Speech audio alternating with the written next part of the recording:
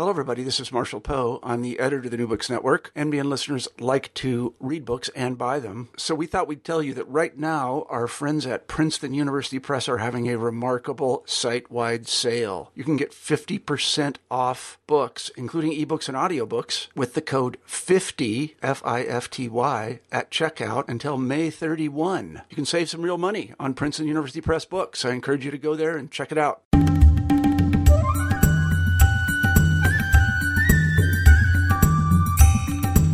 Hi there, welcome to New Books in South Asian Studies. I'm your host Ian Cook. Today we're talking about When the World Becomes Female, Guises of a South Indian Goddess by Joyce Flickinger. The book is published by Indiana University Press and Joyce is a professor at Emory College. The book is a rich and colourful analysis of the goddess Gangama's festival and her devotees. During this festival, men take on female guises, whilst women intensify the rituals that they perform to her throughout the year. The book also explores the excess of the goddess, and as well as the lives of those who bear her. It really is an absolutely fascinating case. I was completely taken by this book, and I had the pleasure of speaking with Joyce just a few minutes before. Okay, so it gives me great pleasure to welcome Joyce to the show. Thanks a lot for your wonderful book, and many thanks for coming on. Okay, I'm happy to be here, and thank you for this opportunity. Oh, the pleasure is ours. So before we talk about this book itself, I was wondering, could you first please tell us briefly about your academic background? Sure. My interest in India really came from having been born and lived there until I was 18. I attended an international boarding school in the Himalayas 9 months a year and lived in a central Indian Chhattisgarhi village with my parents during our 3-month winter vacation. I returned to the U.S. to attend college, where I studied to become a high school teacher. And I had never really considered attending graduate school beyond an MA in English until a series of unexpected turns led me to attend the University of Wisconsin's MA program in South Asian Studies. I had thought this program would help me put words to intuitions about the cultures and communities in which I had grown up. But I had assumed that I would return then to high school teaching in rural Indiana. But fortunately, my intellectual imagination was caught, and I saw lacuna in the scholarship I was studying that I hoped to fill about women's lives and oral traditions, and about rural and low-class and low-caste communities among whom I had grown up, whose voices at that time in the late 1970s were quite rare in the study of South Asia. And so I continued on to study for the PhD in South Asian languages and literatures at the University of Wisconsin. This is maybe a little too much information, but just to talk about a little bit the serendipity of ethnographic fieldwork.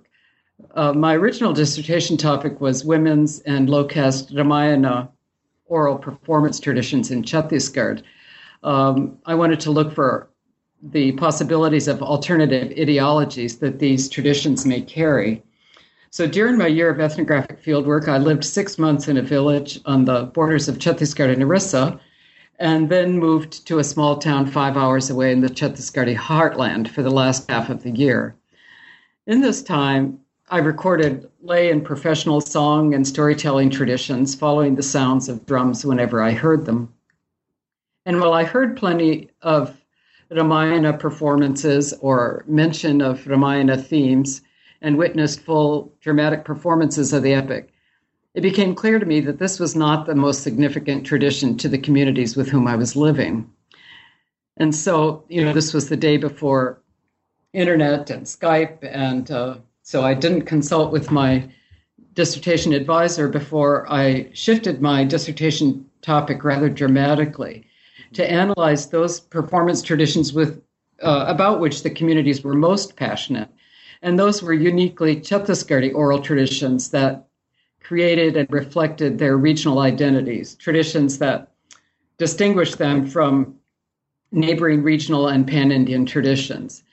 That work, which resulted in the publication of Gender and Genre in the Folklore of Middle India, analyzes 6 representative performance genres from a single regional repertoire and lays out the broad parameters of an indigenous conception of genre, one that's based on social categories, that is, gender, marital status, caste, or region, rather than categories of form, such as folk, epic, tale, song.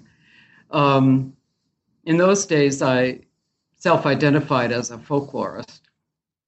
But the shift to be identified as a scholar of religion and ethnographer came in my second project, which resulted in the book In Amma's Healing Room, Gender and Vernacular Islam in South India.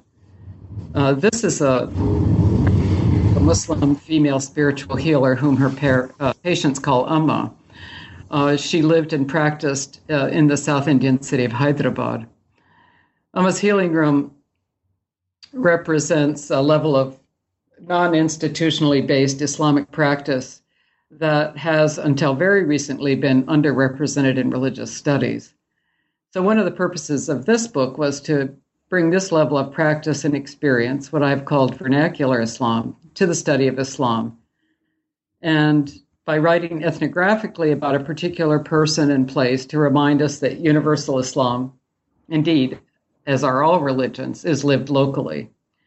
So the two features of vernacular Islam that are most salient in Amma's worldview, our healing room, are her non-conventional gender role as a healer. That is, she sits in what is traditionally a male ritual space, and the shared worldview and permeable boundaries between religions, Islam, Hinduism, and Christianity, of the patients who come to see Amma.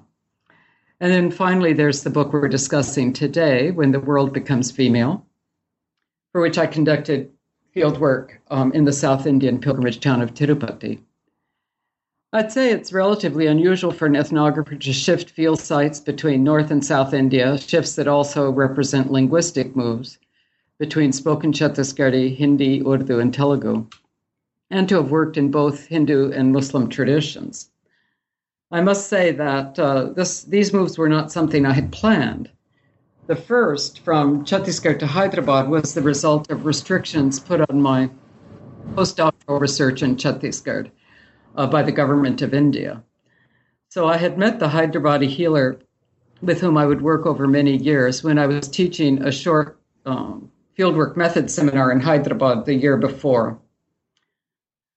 Then, when I was in Hyderabad working with Amma, I heard about the Gangama festival that is at the heart of When the World Becomes Female. And first, I went to observe it as a total tourist. The next year, I had an opportunity to return to Tirupati when I was in India for some other research. And this time, I started taking a few notes. And I noticed some cues that suggested the experience of the goddess and her traditions may be significantly gendered. So, before my long-term research, I was able to return to the festival for a third time, this time with a female fieldwork associate, and the seeds of this project were sown. So while the content and geographic and cultural locations of my three major research projects have been very different, they do share theoretical interests in indigenous categories and gendered everyday vernacular religion. Each project has analyzed a repertoire of performance and ritual traditions in which I place them in relationship to each other as a context that affects how they are received and experienced by their performers and audiences. And this emphasis on repertoire is continuing into my new project as well, which I think we'll talk about later. Okay, wonderful. That's a great introduction. Thank you so much. So, as you mentioned, the book that we're going to be talking about today is When the World Becomes Female. This book is about, as you mentioned, the goddess Gangama and her festival, which is held in Tirupati, in Andhra Pradesh, in South India. But before we get into the details of the book, Azoni, could you first give us a brief introduction to the place, the goddess's excess, as you call it, and why the world does become female during the festival? Okay, well, I thought it might be helpful to listeners for me to describe the basic organization of the book first. Sure. The first half of the book analyzes Gangama festival rituals and narrative imaginative worlds, in which I say gender is debated and is key. And this is a gendered world that is underrepresented in scholarship on South Asia. That is the world of lower caste, artisan castes, that is non-landowning castes that have been identified as left-handed castes. So this section of the book also takes up the old question of the relationships between narrative and ritual. In this case, narrative ambiguity or tension is solved only through ritual, and yet the ritual does not depend on the narrative. So that's one contribution of this section of the book. And then the second half of the book turns to the personal narratives of families and individuals who are in relationship to this excessive or ugra goddess, who is so often characterized as unbearable, and yet these families and individuals do bear her. So it analyzes the resources that Gangama ritual and narrative traditions have given these families and individuals, and then the personal losses that they have experienced as these traditions are being silenced or transformed under the pressures of increasingly dominant middle-class, upper caste aesthetics and morality. So now to your question. The town in which I conducted the research for this project, Tirupati, is best known for its famous pilgrimage temple of the god Venkateshwara. This temple draws between 50,000 and 60,000 pilgrims a day and up to 500,000 on festival days. And the temple is also one of the wealthiest religious institutions in the world. So whenever I say I worked in Tirupati, most of my Indian friends assume I've worked what we call uphill. But there's also a vibrant religious life in the dusty lanes and streets of the town at the bottom of the hill. And one of these is the traditions of the village goddess, or Grama Devata, Gangama. So in the intense, very hot summer heat of May, Gangama's annual week-long festival, or Jatra, is celebrated. And the Jatra is characterized in the press primarily as one in which, quote, men dress like women. That is, many male participants take female guises, wearing saris, breasts, braids, ornaments. And this is what first drew the colleagues with whom I first attended the festival to Tirupati, one of whom was particularly interested in guising and masking, etc. So as I mentioned, Gangama is known as a goddess who is, quote, too much to bear, and very few householders keep her at home, as her needs are really too excessive and demanding to bear on a daily basis. She's called an Ugra goddess. Ugra is usually translated in English academic literature as angry or malevolent or fierce. However, I've chosen to translate the word as excessive in order to more fully account for women's experience of the goddess, something that we'll return to in a minute. So Gangama's Ugram, which is the nominal form of Ugra, has the potential to become dangerous if she's left unsatisfied, but she's not inherent. This same excess, or Ugram, is needed for her to protect the inhabitants and lands under her jurisdiction. And this is one of the explicit rationales for Gangama's annual Jatra, to call her out of her dark stone temple forms and to build up her Ugram sufficiently so that she can protect against hot season illnesses and bring much needed rains to the paddy fields. Gangama becomes excessive during her Jatra in part as she expands into various forms outside of her temples. She literally is a ubiquitous presence in the homes and streets of Old Tirupati during this week.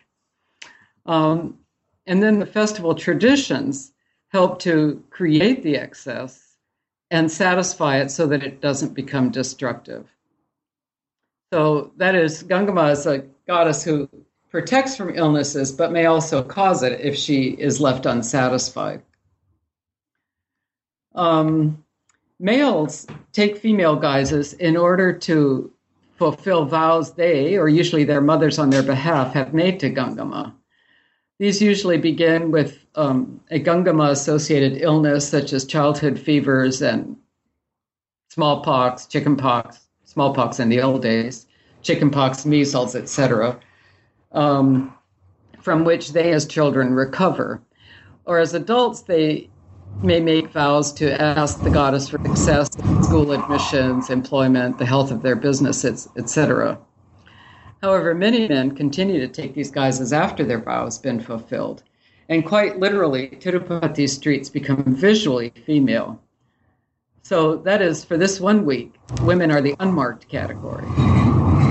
Have to change to be in the presence of and experience the power of the goddess. Women, on the other hand, already are female and do not take female guises. So I think we'll talk more about this gender difference in guising later, but it is in this sense that I use the phrase, when the world becomes female.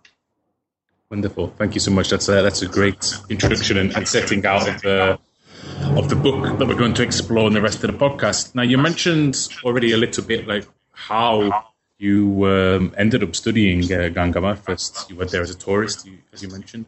But I was wondering, how did you go about doing the research? Okay, well, I'll just emphasize that this was a gradual, unexpected, and serendipitous process.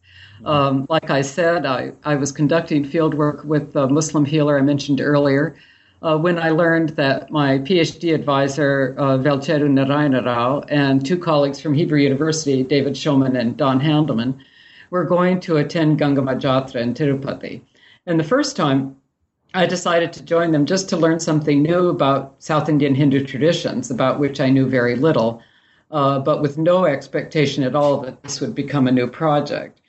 The next summer I was in India again, and they attended again, and I joined them. But this time I was invited to a female friend's home for tea, an invitation I was really reluctant to accept, given that we'd been out in the heat following the goddess on her perambulations around Tirupati all morning, and all I really wanted to do was go back to the air-conditioned hotel.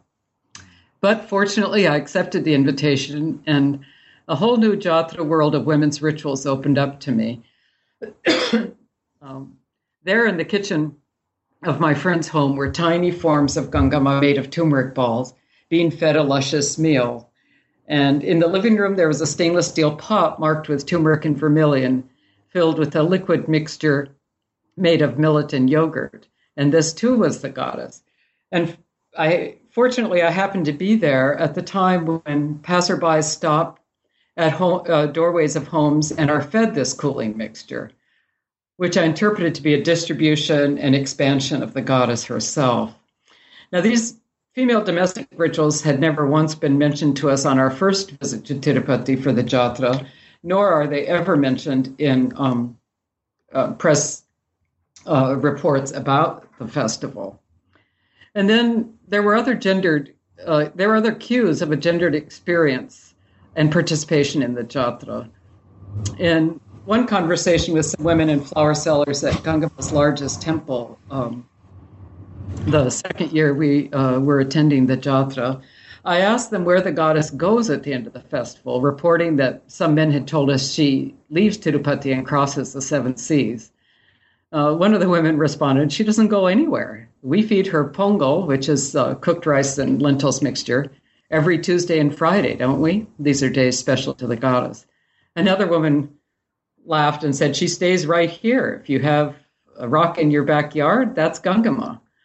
And I learned that most men interact with Gangama primarily during her Jatra, but that women worship her throughout the year. And then another cue was remembering a comment we had overheard on the final morning of the first Jatra we attended, when crowds had gathered around a huge clay head of the goddess, which is called an Ugramukhi. These heads are built in front of Gangama's 2 major temples. And several male participants had told us that this face was so powerful, or ugra, that no one should look at it until the last minute when it was dismantled. But a young mother standing next to us with a baby on her hip told the baby, look at it, look right at it. So there's another cue of potential gender difference. And then a couple years later, I was able to return to Tirupati to participate in the festival with a female fieldwork associate. By now, I thought there may be something here that I could pursue as a next project. And on this visit, I recounted to a female sweeper working in the guest house where we were staying the seeming contradiction between what the men had told us about the Ugramukhi and what the young mother had told her baby. So then I asked the sweeper if she was afraid of the goddess, as men seem to be. Her response was immediate and direct. No, she said. That's because she, the goddess, is Shakti, or female power, and we, women, have Shakti, but men, they're different. They don't have it. So they're afraid. And then she said, it's like we're talking right now, just like two women can talk. So women aren't afraid, but men are different, so they're afraid. Her response, I thought, suggested that men may feel overwhelmed by female quality and power in the goddess that they don't possess, but which women share with ease.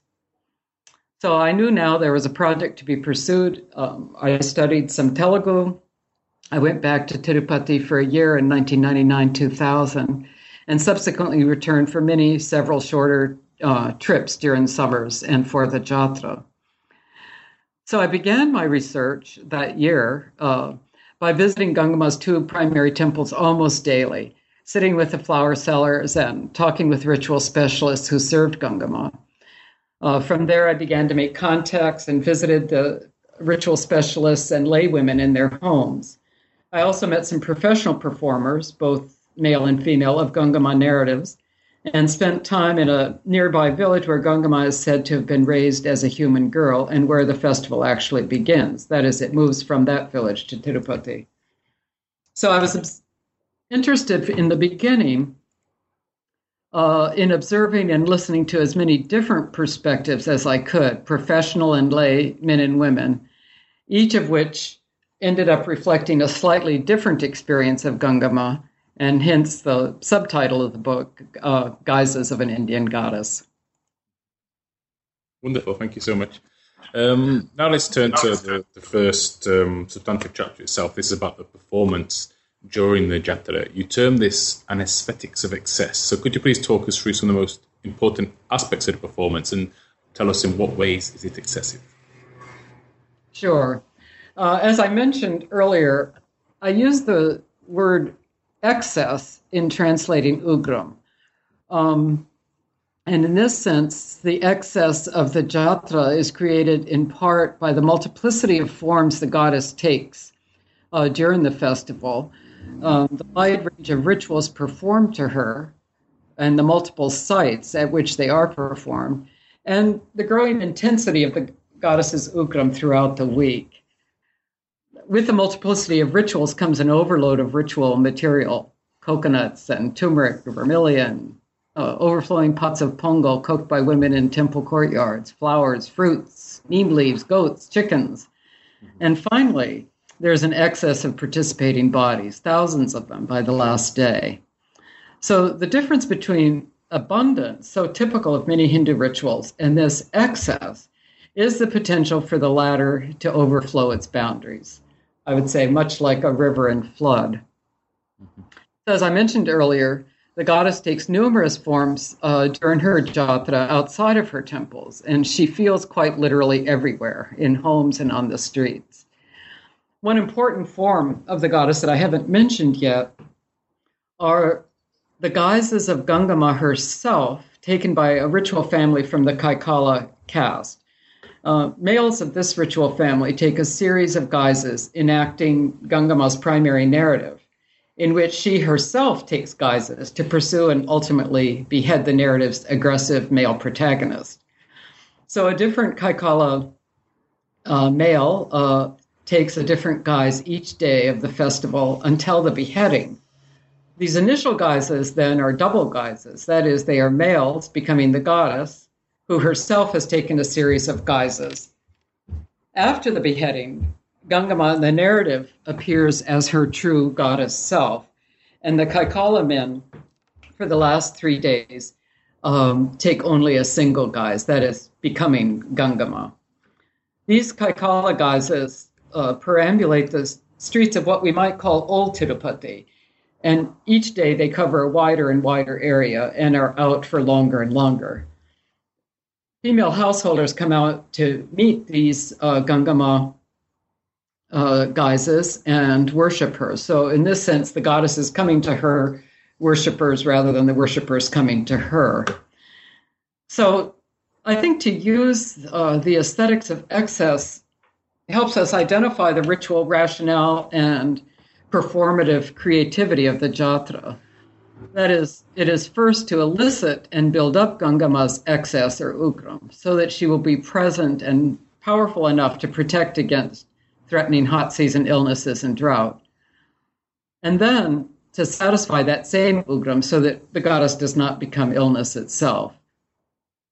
The aesthetics are those of eliciting and satisfying Gangama's ugram, and then, or one could say, balancing, heating and cooling the goddess. For example, on the first day of the festival, young children beat Gangama's cement feet that are outside her temple. And we were told this is to heat her, to provoke her, to call her out of her dark stone form inside the temple. But the children beat the feet with cooling neem leaves. As the festival progresses, Gangama becomes more and more expansive, and with her expansion comes expanded hunger that ultimately, I was told, can no longer be satisfied with vegetarian offerings of pongal, flowers, and fruits. And on the summit of the jatra, her temple courtyard is filled with family groups offering chickens and a few goats. Traditionally, or earlier, buffalo sacrifice was made, but now that has been outlawed, although many festival participants told me that surely somewhere in Tirupati a buffalo was being offered, and it still is in the surrounding villages. Finally, another aspect of excess is that, well, certain festival rituals are mandatory to achieve certain results. The interpretations of those rituals and the goddess's narratives are not controlled by any authority. So festival celebrants often gave varying explanations of rituals and narratives in front of someone else who had just said something quite different. And this multiplicity of interpretations really didn't seem to disturb either party. This accepted multiplicity and fluidity of interpretation, differences based on age, gender, and caste, itself, I think, helps to create the aesthetics of excess. Wonderful. Thank you so much for that. Now, I was really taken by chapter 4, which was analyze the storytelling performance of two village women. Now that you gave us this introduction to your previous academic work, I can see how you're so skilled in recounting this sort of oral tradition. So I was wondering, could you please tell us a little bit about what this storytelling performance of these two women revealed about the possibility for what you say are gender equal relations? Mm-hmm. Well, like much of fieldwork, this encounter with these female storytellers was serendipitous and changed a working thesis I had been developing, which was that men tended to relate to the goddess primarily narratively, while women related to her primarily ritually. I was thinking this based on the fact that when I asked both men and women about the festival rather generically, men tended to answer by telling the story of the goddess that was enacted and embodied by the Kaikala male Vaishams or guises. Women, on the other hand, usually answered with descriptions of the rituals they performed. It was only the simplest summary of Gangama's stories, and they often told me I should ask the male professional storytellers who sing her song. However, meeting these two storytellers caused me to adjust that thesis a bit. I was visiting the village where Gangama is said to have been raised, looking for the key male ritual organizer of the jatra there. He wasn't home, but I found his wife and two of her friends sitting on the stoop of their house. They quickly invited me inside, served tea, and then, surprisingly, I guess knowing my interest in Gangama, on their own launched into a performance of two of her primary stories. While following the basic narrative grammars of the stories as I had heard them performed by men, this female performance, with its embedded and often humorous commentary, provided a different interpretation of female desire, ugram, and shakti. The female narratives, both implicitly and explicitly, asserted that fulfillment of desire depends on a full equal relationship and not only sex between a man and woman. I might add that these women are about 4th or 5th grade educated. Further, the women identified with Gangama as a woman who possessed Shakti, like themselves, rather than as an Ugra goddess. Their performance opened up possibilities of gender equality and expressed their own desires for relationship. The women started with the most well-known story of Gangama as she appeared in human form in their own village, Avilala, just outside of Tirupati. This is the narrative in which an aggressive male protagonist wants to marry Gangama, who has taken human form and been raised by a Reddy caste family. In male-narrated variants of the story, the protagonist is a local chieftain who wants to have sex with all the beautiful virgins in his territory. And he sees Gangama drying her hair on her rooftop and demands from her father that he give her to him in marriage. Now, her father knows this isn't a good match, and he's really sick with worry, but Gangama tells him that she'll take care of herself, and she agrees to the wedding. So as the couple is rounding the sacred fire during the wedding ceremony, Gangama turns to the chieftain and shows her true self as the goddess, stretching, as the storyteller said, stretching from heaven to earth. The chieftain runs for his life, and Gangama takes a series of guises in her chase of him so that he wouldn't recognize her before she found him. Ultimately, she finds him and beheads him. In the female narrated version, the protagonist is a common trader of chickpeas who sees Gangama drawing water from a well and is attracted by her beautiful long braid. In this narration, the female performers emphasize the necessity of equality. They said, like the wheels of an ox cart, in order to move forward, they should be equal. The narrative problem in this version was less the explicit sexual aggression of the protagonist than the fact that he was not her equal, and that his intentions were not, quote, good. That is, he saw only her external beauty, but not her inner self, the storytellers told me. In this version, when Gangama shows her true self during the wedding, she taunts the traitor protagonist, asking him how he could even think that he could bear her. After all, she asks him, "Where are you?" And the storytellers pointed to the earth. "And where am I?" They pointed to the sky. So without equality, they asserted, there is no possibility of relationship. One of the storytellers concluded that a person must have Shakti or power to bear another person. Otherwise, there won't be relationship. The relationship between a man and a woman is only possible if they can bear each other's Shakti. The second woman elaborated that the protagonist saw only Gangama's external beauty, but he didn't see her inner qualities, saying men are the one who need to learn about the nature of the heart, or inner self. Manas is the word she used. Then the second narrative performed by the women is also the one performed by male rituals performers at a particular point in the sequence of the festival, when they sing to Gangama as their primary audience, perhaps to remind her of who she truly is. That is, the ultimate goddess and not a human daughter. In this story, Gangama is identified with the goddess named Adiparashakti, that is literally the primordial goddess. So the story goes that Adiparashakti was all alone in the world, that is, before the creation of humans and other living things on earth. When she reached puberty, she experienced desire, sexual desire, or korika. So she decided to create a male.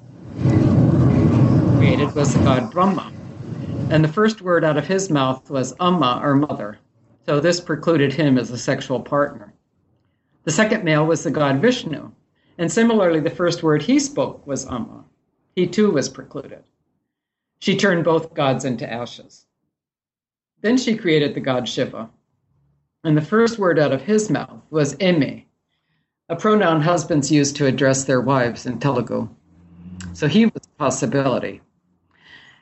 But recognizing the goddess was more powerful than him, Shiva set 3 conditions before he would fulfill her desire. He wanted her third eye, her drum, and her trident. And she gave these to him, willingly, the women said.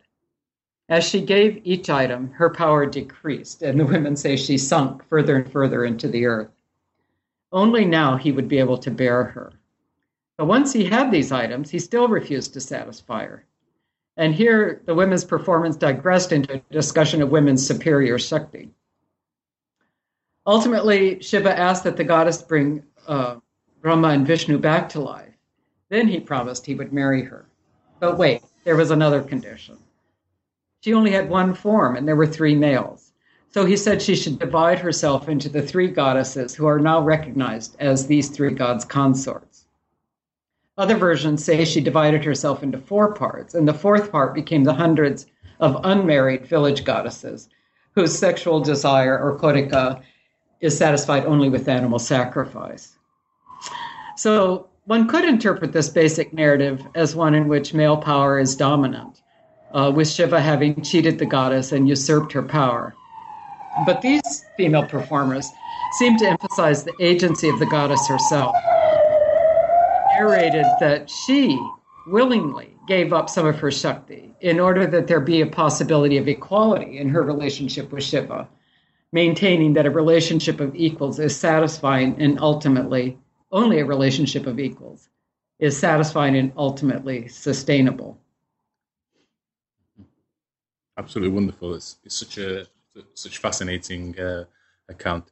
Now let's shift our attention to the second part of the book, and those who you say bear the goddess. These are the families who have some sort of kinship relations with the goddess throughout the year, not just during the festival. So in chapters 7 and 8, you discuss 2 families and their relation to Gangama. So could you please tell us a little bit more about these relations? Yeah. One of these families who bears the goddess, and just to remind us that the goddess is usually identified as someone that we can't bear on a daily basis, claims Gangama as a daughter. This is the Reddy caste family that sponsors and organizes the Jatra in the village of Avilala, where Gangama was raised. They say that she was found by their ancestors. That is, maybe great-great-great-grandparents in our living time, as a little baby abandoned in a dry paddy field. And it is in this village where the aggressive protagonist of her primary narrative sees her and insists on marrying her, a desire thwarted when she shows her divine self and chases and beheads him.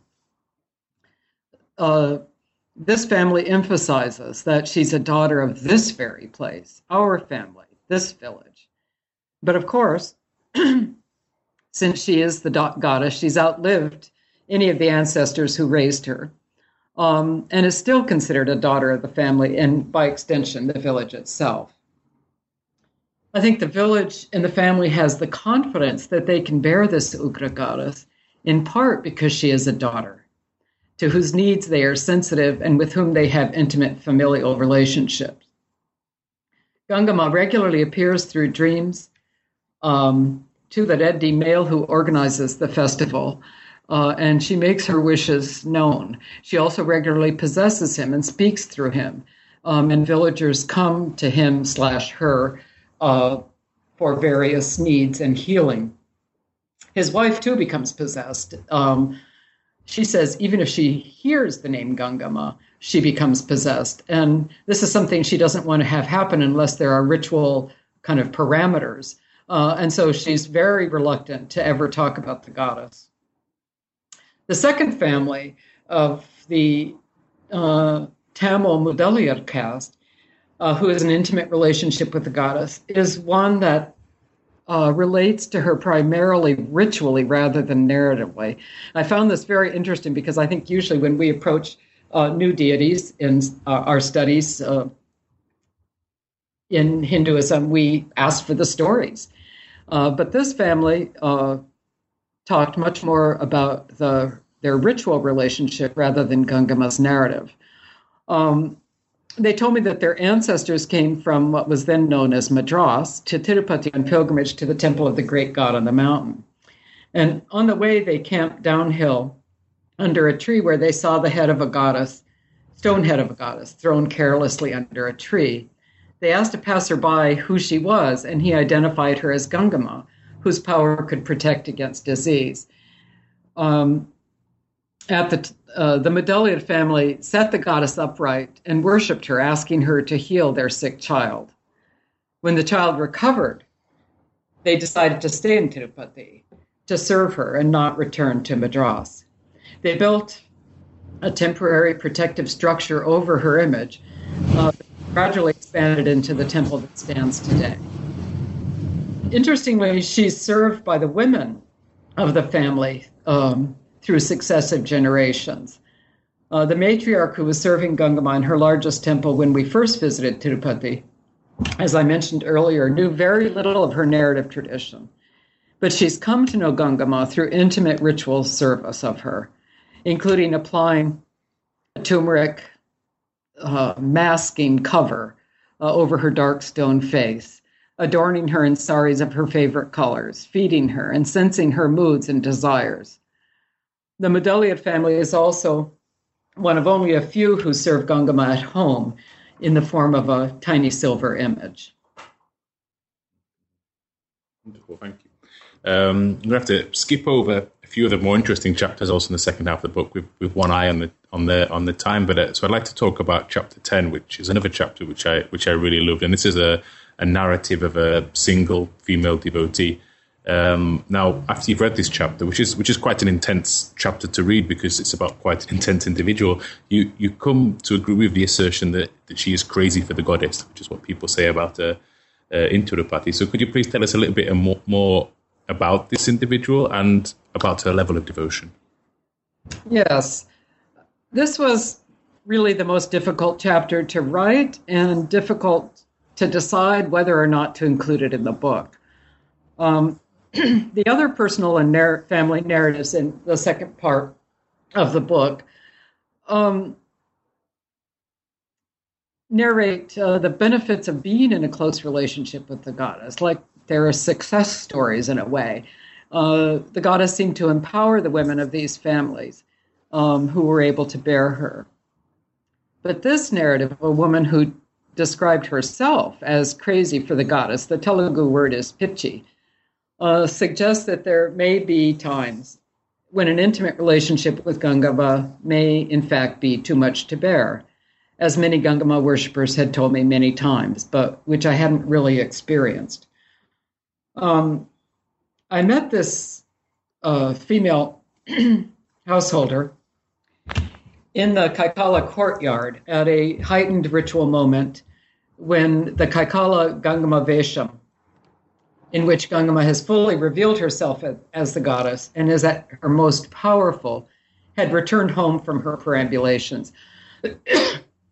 Here in the Kaikala courtyard, that Vesham form of Gangama was possessed by herself in front of still another form of herself, that is the murti, or image, that had been set up in the courtyard. The goddess's presence at this moment was particularly intensified. So in the crowd, there was a woman who immediately caught my eye. She stood out by her large vermilion forehead marker and swaths of sandal paste across her forehead, indications of heightened religiosity. But her eyes caught me too. They were wide and bright, and her manic speech was often addressed to no one in particular. As soon as she noticed my fieldwork associate and me, she came over to introduce herself. And the first thing she said was, "I'm someone who is crazy or pitchy for the goddess." And she invited us to come home with her, where, she said, she had notebooks in which her daughter had written down both Gangama's story and that of her mother. The woman told us that she goes around from Gangama temple to Gangama temple, and her brother accuses her of wandering around like a madwoman. One of the rituals she performs at the temples each day is Anga Pradakshina, that is circumambulation around the temple by rolling the fully prostrated body over and over. Her manic speech quickly shifted from subject to subject and back again, making it really difficult to follow. Not only that, at the time my Telugu was really rudimentary. And others in the ritual audience seemed to avoid her. My fieldwork assistant was not keen on accepting her invitation home, and so we didn't go. but I was later able to visit her several times. She had brought Gangama home, and once there, the goddess demanded, according to the woman herself, full-time service, both at home and in the temple. Her daughter, too, was bound in this devotional relationship with the Ugra goddess. While she invited me to come home to hear her full story, when I got there, she told me the goddess had not given her permission to tell it. And she seemed caught in suspension between a compulsion to talk and the song imposed by Gangama. Gangama seemed to have, I later heard the story, however, much of it. Gangama seemed to have two kinds of demands: ritual service and to be made known publicly by her devotee. The devotee should tell her story, which included narrations of dreams and visions of the goddess in which Gangama came directly to her, with humility and not pride. The balance is precarious. And the devotee told me at times she had overstepped this line of humility, and the goddess silenced her quite literally, one time preventing speech itself, and another causing boils to appear all over her body. But the devotee assured me that this relationship with Gangama is reciprocal. The devotee who serves her with full obedience can also depend on her to come to her, the devotee, when Gangama is called. Gradually, over a few visits, I heard her heartbreaking story of what it meant to follow the goddess's commands, to the point of being crazy or mad in her persistence, and the familial and societal rejection for doing so. The last time I met the woman, her daughter had just died days before. This is the daughter who is also a devotee of Gangama and who has written books and books of songs to her. She told us that the daughter had been persecuted in her marital home and ultimately rejected by her father-in-law, who, by the way, was her uncle. This is cross-cousin marriage permitted in South India. Her father-in-law sent her back to the marital home, saying that the daughter's spiritual power and connection to Gangama was interfering with his own magical and ritual practices. The daughter, in humiliation, had ultimately starved herself to death, not eating for 40 days. And the day before she died, she had taken burning embers in her hand and pronounced that she would die the next day. So her mother described neighbors and family members falling at the feet of the corpse as it was being carried to the cremation ground. Several times in the narration of her daughter's death, the woman interjected with something like, "I'm feeling so pitchy or mad or crazy." And my fieldwork associate in particular, who was new to possession traditions, was really afraid that she would be possessed. It's unclear whether this devotee was in some way pitchy or mad to begin with, or and that the nature of this madness was transformed through relationship with Gangama, or whether she was drawn into a relationship with the goddess because of difficulties in her life, and once in that relationship became more pitchy or mad. We can't really know what her life would have been like without the goddess, whether she would have been more or less stable, more or less socially acceptable. But I think what we can say is that the protection of this Ugra goddess and the all-consuming relationship with her had come at a cost, physically and emotionally. But the relationship also gave a cultural context for her madness. Even as she was derided by others, they accepted her. I decided to include this painful narrative, fragmented as it was in both form and content, as I think only through hearing it, I began to understand on an experiential level how the Ugra goddess Gangama can, in fact, be too much to bear. Mm-hmm. And it really is I suppose difficult to read, but also really fascinating and draws you in. So I'm glad you did decide to keep it in the book. Now, in the last sort of 45 minutes or so, we've shot through the book quite quickly, and I know we've had a chance to talk about all of the chapters. So I was wondering if there's anything that I've missed that you'd like to highlight for those who've not yet had the chance to read the book. Well, I guess one thing we didn't talk very much about are the guising tradition outside of those taken by the Kaikala male ritual specialists, and what effect they have. When we were told about guising, initially it was always about men who take strivesham, or female guising, in response to a vow that they had made to the goddess, or often for simple enjoyment.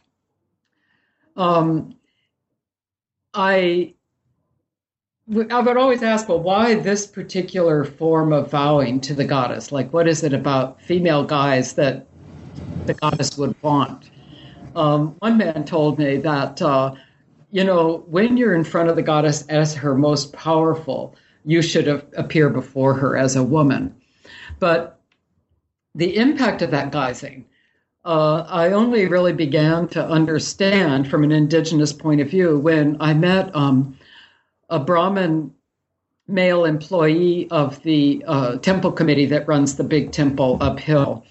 And we were talking about something else altogether when he interjected in English and said, "Madam, I think you would be interested to know that I have taken strivesham, or female guising, every year for the last 35 years. And I said, yep, I'd be interested to know that, because I really assumed that Brahmins didn't directly participate in this lower caste festival. And he recounted that he had been ill as a child, or sickly, kind of chronically, and that his mother had made a vow to Gangama that if he regained his strength and health, he would take strivesham during the festival, which he did at about the age of 8 or 9. But then his grandmother told him that he should continue taking vesham once a year. She said, and he reported this in English, that once a year by taking vesham, you can get a corner on women's Shakti. Now, the term corner in English is a little ambiguous, or how he used it, but I assumed it meant you could get experience only a small piece of female Shakti, or if we think of guising as revelatory, not only disguising, then by taking female guise, you could experience that small part of masculinity that is female. And so I interpreted female guising as really transforming masculinity, not really making men women. Women, on the other hand, are, of course, already women. And so when I was trying to verify once what, that Kaikala women did not or could not take the Gangama's guises, one of the women said, well, we do. We put turmeric on our faces every Tuesday and Friday. So that led me to think of turmeric as a guise. And in this case, it was a guise that affirmed women's shared identity and power, Shakti, with the goddess. So that's a kind of piece that goes throughout the book, what guising can create. Mm-hmm. Wonderful. Thanks so much for that. I mean, so to say for people at home that haven't yet had a chance to read the book, there are so many wonderful stories and rituals described in the book that obviously we haven't had a chance to discuss today, and it really is a rich, really rich read. And so I'd like to recommend it to people on many different levels. But now that we've talked about this book and now this book is out, I was wondering, what are your current and future projects? Well, I've just completed a textbook that came out I completed it a while ago, but it was published last month, titled Everyday Hinduism, which offers an ethnographic perspective on ethnographic Hindu ritual and narrative practices. And each chapter includes my own ethnographic materials drawn from fieldwork in Chhattisgarh, Hyderabad, and Tirupati, including Gangama. I've had this last academic year off to pursue research and begin writing a book whose working title is Material Acts, the Agency of Materiality in India. This is a new turn for me because I kind of know what to do with narratives and rituals, but I hadn't really materiality in the practices that I had studied, except for guising. So this book follows the emphasis of my earlier books on repertoire and indigenous categories.